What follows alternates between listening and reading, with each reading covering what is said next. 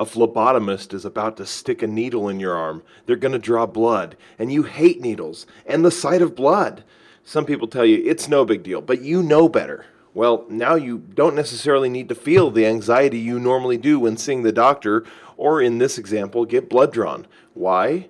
Virtual reality. Wait, what? Yeah, that's right.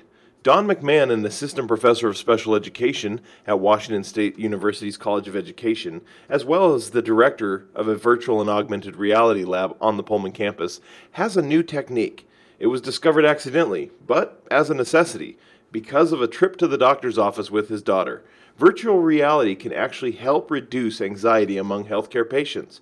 The integration of this was obvious, and Don explains how a local hospital saw it and has already implemented it.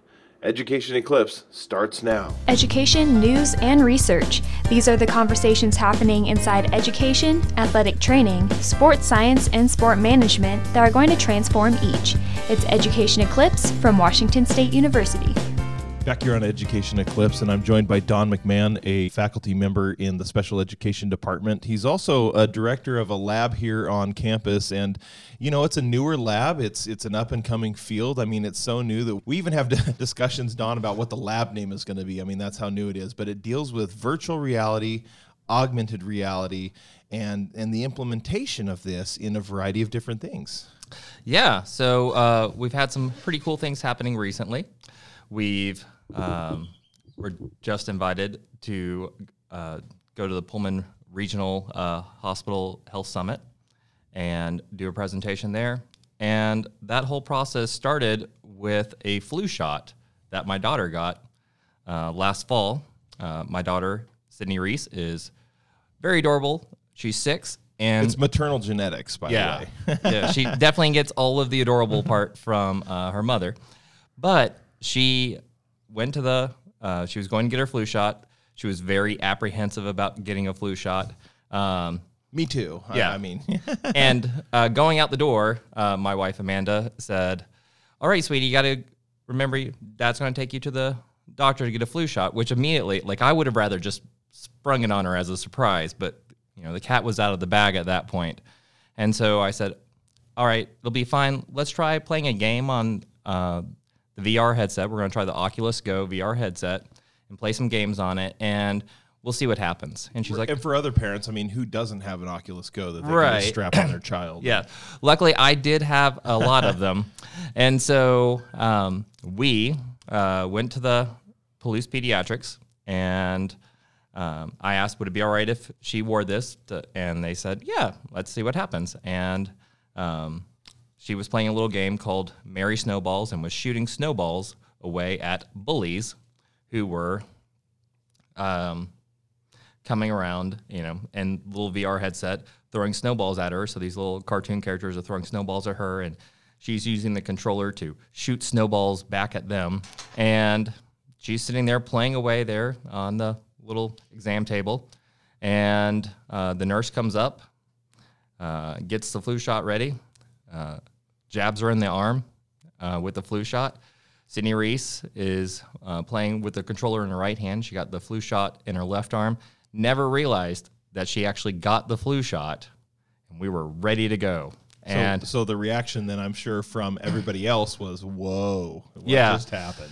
So the RN who gave her the flu shot said, you know, let me get your card, and let's keep this conversation going. And so it's kind of, to me, it was one of those great examples of Pullman and kind of a small community where, you know, maybe this wouldn't have happened as quickly and been taken up the chain of command quite so quickly in like a larger city. But a few weeks later, I was able to go to a meeting with Becky Highfill, who's one of the directors at Pullman Hospital, and Catherine Wilkins, who's the pediatric care coordinator.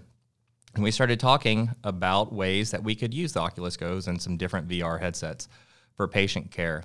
And, you know, they were really interested in some of the ideas of if you were experiencing, let's say, a 2-hour transfusion that you had to have, and, you know, you're in a hospital setting, it's not very calming for some people, and you're got lots of needles in you because of this transfusion. Maybe putting on a VR headset and being able to see a really beautiful scene instead of, you know, the hospital setting, kind of having that moment to kind of mindfully be somewhere else might help some patients. Or for younger patients who are very scared of procedures or don't want to keep looking down at the needles in their arm, potentially they can sit there and engage in some distraction. And You're basically saying, I mean, I can meet with my proctologist and yet still be at Bailey Brayton Field here on the campus of Wazoo on a sunny summer day. Mm-hmm. We'll say it's batting practice, very serene, just sitting there. You're telling me that I can do that? That is exactly what we can do. We can record. Excellent. One of the ideas, too, is, if you have a patient who's, let's say, very apprehensive about maybe going into the CT machine, all right, well, maybe it would be helpful to just demystify that experience a little bit so we could actually, ahead of time, shoot some video of what it looks like to be in that situation from your point of view, and then maybe help that individual experience that on their own.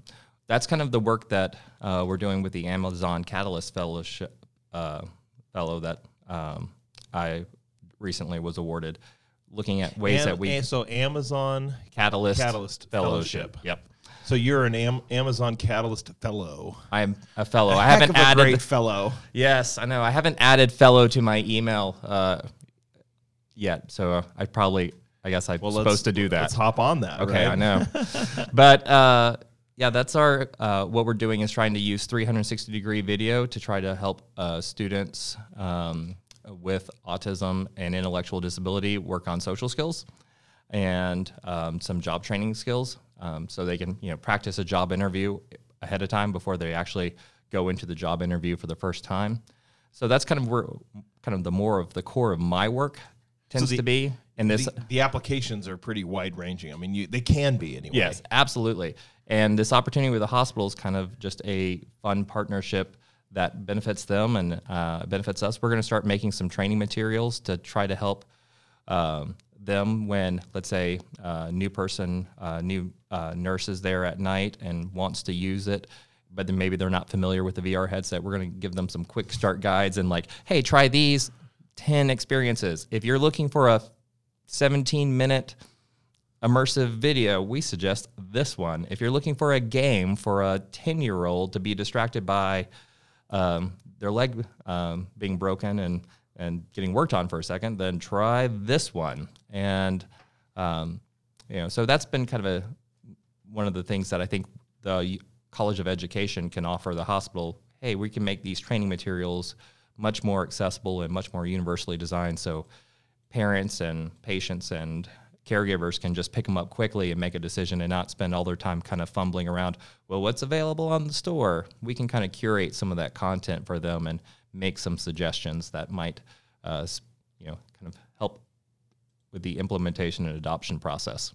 And I appreciate you mentioning that, because it's often the question of how do you move it from a good idea into the implementation? Like what helps you, Don McMahon, and the folks that are in your lab actually become agents of change, right? Do something positive in the world. Yeah.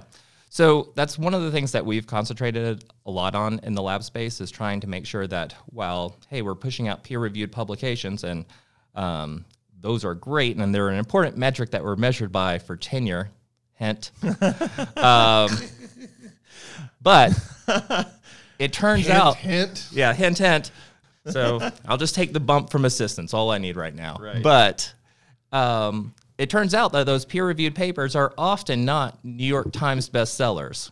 They're really great at inducing sleep, actually, for the most part. They tend to be a little dry. So as trying to be an agent of change, we try to make outreach and implementation materials that are teacher-friendly, practitioner-friendly, in the case of the hospital. So, all right, what do I need to know quickly to get started, and then I can kind of start fumbling around and doing some discovery and trying out some different things on my own. But if we can get people to initially, whether it's put on a headset or use an augmented reality app to solve a problem in their daily life, that's the big thing that starts to get some implementation happening and that process of discovery rolling along. No, I don't mean for it to sound like I've been distracted by a squirrel, but you mentioned something about a health summit early on. Yes, okay. So what was your role at this health summit? So Pullman Hospital, after they had started implementing the project, asked us, they were very nice to invite us to the Pullman Regional Health Summit. WSU Medical School was there, as well as some other units on the campus, and it was an event that was kind of about WSU and Pullman Regional Hospital both being partners in innovation. And there were 3 big screens up there. And we were one of them over there on the right-hand side. And we were showing how this really related to patient care. And we were generally showing kind of tranquil, like immersive games, like you were swimming underneath the water and you're swimming with whales or turtles or something like that. I'd freak out with that. I mean, those that have fear of fish. I mean. Okay, yeah, and it's more common than. So choose the one that's tranquil to you. So again, Bailey Brayton Field on a summer day. Yeah, there you go. So lots of, there are lots of concert experiences out there where you could sit in an Elton John concert and see it and like you're right there in the festival and see the 360-degree video. There are, you can pull up, tens of thousands of 360-degree videos on YouTube and VR. So there's definitely, you'll find something that's going to work for you, I'm sure. We try to provide a wide range of kind of like calming and interesting VR experiences that patients and like caregivers could really connect to. No zombie shooters, even though that's, there's plenty of those out there on VR headsets for gaming and things like that. We tended to go with the Oculus Go. It's a lower cost point.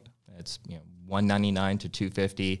It's easy to pull the cover off, so it's easy for the hospital to keep clean because that's going to be a concern. Yeah, right. Sanitation. Yep. Yeah. So we those were some of the things that we kind of problem solved with the hospital.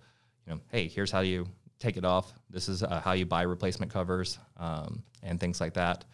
And so far, that seemed to work. And I think our audience there at the Health Innovation Summit seemed to really be interested in using this more. We actually had a dentist from the area who was starting to inquire, hey, even if it's something as simple as watching Netflix on the headset, and often like a dentist will sometimes put a television on their ceiling, but I'm still looking through the dentist's arms up to this television up on the ceiling to be distracted by this experience. With the VR headset, I'm not having to look through my dentist's arms up at the television.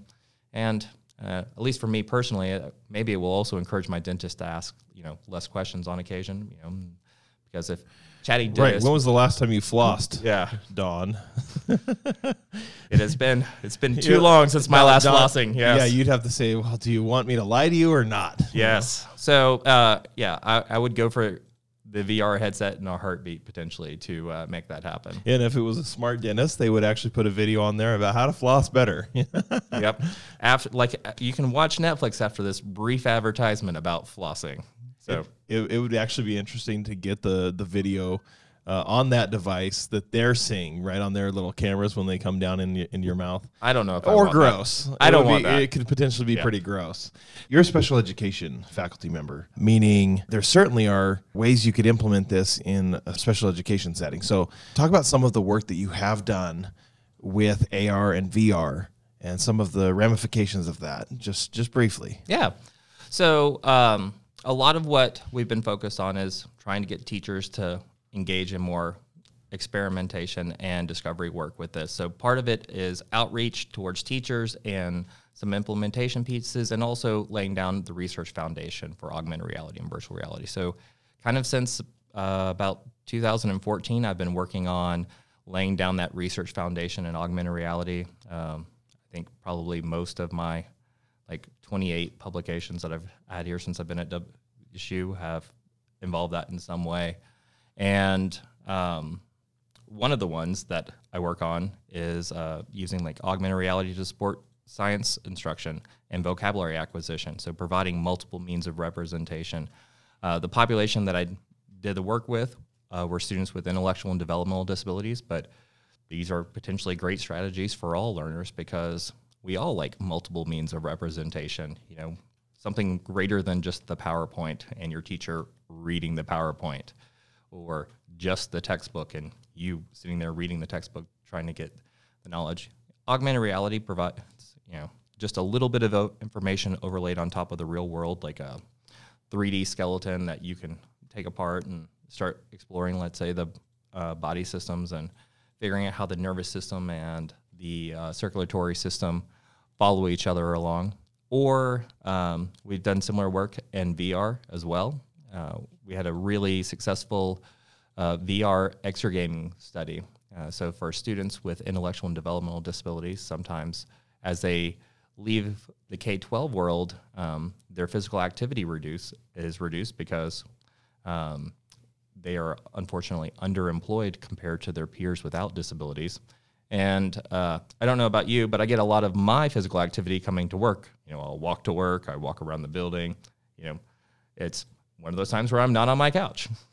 Does it look like I get physical activity, Don? I'm just throwing that out there. The baseball. I'm just throwing that out. Yes, as I sit there at Bailey Brayton, I said I sit there, and by the way, I'm eating a hot dog. So, I mean, so work is part of our physical activity. So if we're underemployed, we might be less physically active. Sure. And so in this VR exergaming study, what happened was our students started off exercising kind of in 3 to 4 minute increments on a exercise bike before they generally were ready to move on to something else, like not exercising. And playing the VR exercise games, they had their headset on, and the faster they pedaled the bike, the faster the bike goes. They went from exercising 3 to 4 minutes to exercising 19 to 23 minutes, which is a huge improvement and much closer to the recommended 30 minutes a day of some physical activity. So, but you talk about the serenity, the tranquility of that. Do you find that that they're doing this HIIT types, the high intensity stuff, or do they write it for 19 to 23 minutes, but it gets pretty relaxed? No, it increased both the duration and the intensity of their exercise. Really? Because they were like, most of the games had like a racing component to them. So the faster I'm in a race car, I look like I'm in a race car, but I'm on an exercise bike. And the faster I pedal this exercise bike, the faster my race car goes compared to your race car. And so like I'm pedaling away trying to win this race, and it's just like Mario Kart. I'm getting like, hey, you're in third, you're in fourth. Or if it's like me playing Mario Kart against my family, I'm in 12th. But now these students were pedaling away, and they were able to get towards much more kind of intense levels of exercise than they were doing in the baseline without the exercise gaming in VR. And exercise gaming and using it for academic instruction are just kind of like the tip of the iceberg, I think, right now of we'll see a lot more of these immersive learning opportunities. And I think while the field of immersive learning is growing a lot with augmented reality and virtual reality, and trying to be a voice in that field to make sure that it remains accessible to the broadest range of people possible, and that it's inclusive of people with disabilities, is part of like what I hope my voice gets to be. No, it's one thing to talk a big game. So Okay. now you're on the hot seat. Okay. I'll take it. Let's talk about the ROAR program. I could see 100 applications for this augmented reality. I also know at the beginning of the year, a lot of tours and are done for the students. I mean, have we implemented some of this technology with them yet?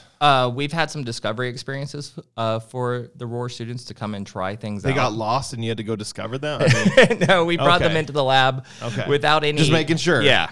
So we had some, last year we ran some discovery experiences where they can come in and just kind of try things out.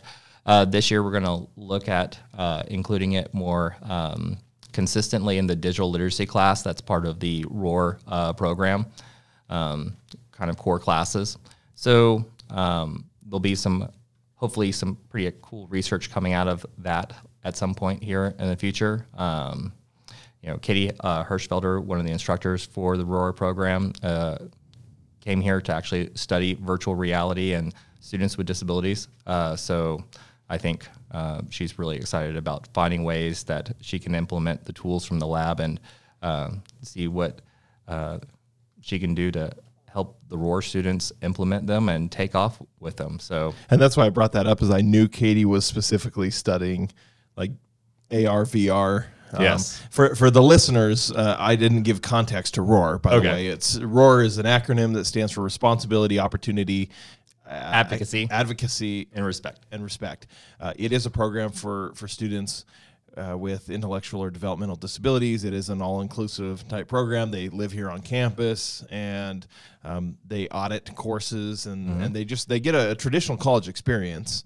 And we have some courses designed specifically for them. We call them the ROAR courses or ROAR seminar classes. And one of the ROAR students I have as an intern Yep. this semester, actually. So he's here 6 hours a week and doing things in a digital realm. Yep. So it's a fantastic program. So I just wanted to make sure the listener knew. Yeah. Even though we've talked about ROAR before, if this is the first time they've ever listened to our podcast, I mean, first of all, I'm sorry about that you have to hear me Or me. or Don, but I wanted to make sure that was clear. So, Don, this is really cool work. I think you're definitely heading in the right direction with some of this in a variety of avenues. There's no question that this is an up and coming tool, and appreciate the research you're doing. You have any last things to add? If you're listening and would like to support, reach out to the development office, and they will help you support our work so we can get these tools into the hands of more educators and more students. Don, your hints, you lay them on pretty thick. So, all right. Thanks so much for listening to Education Eclipse. Don, I appreciate you coming on. All right. Thank you.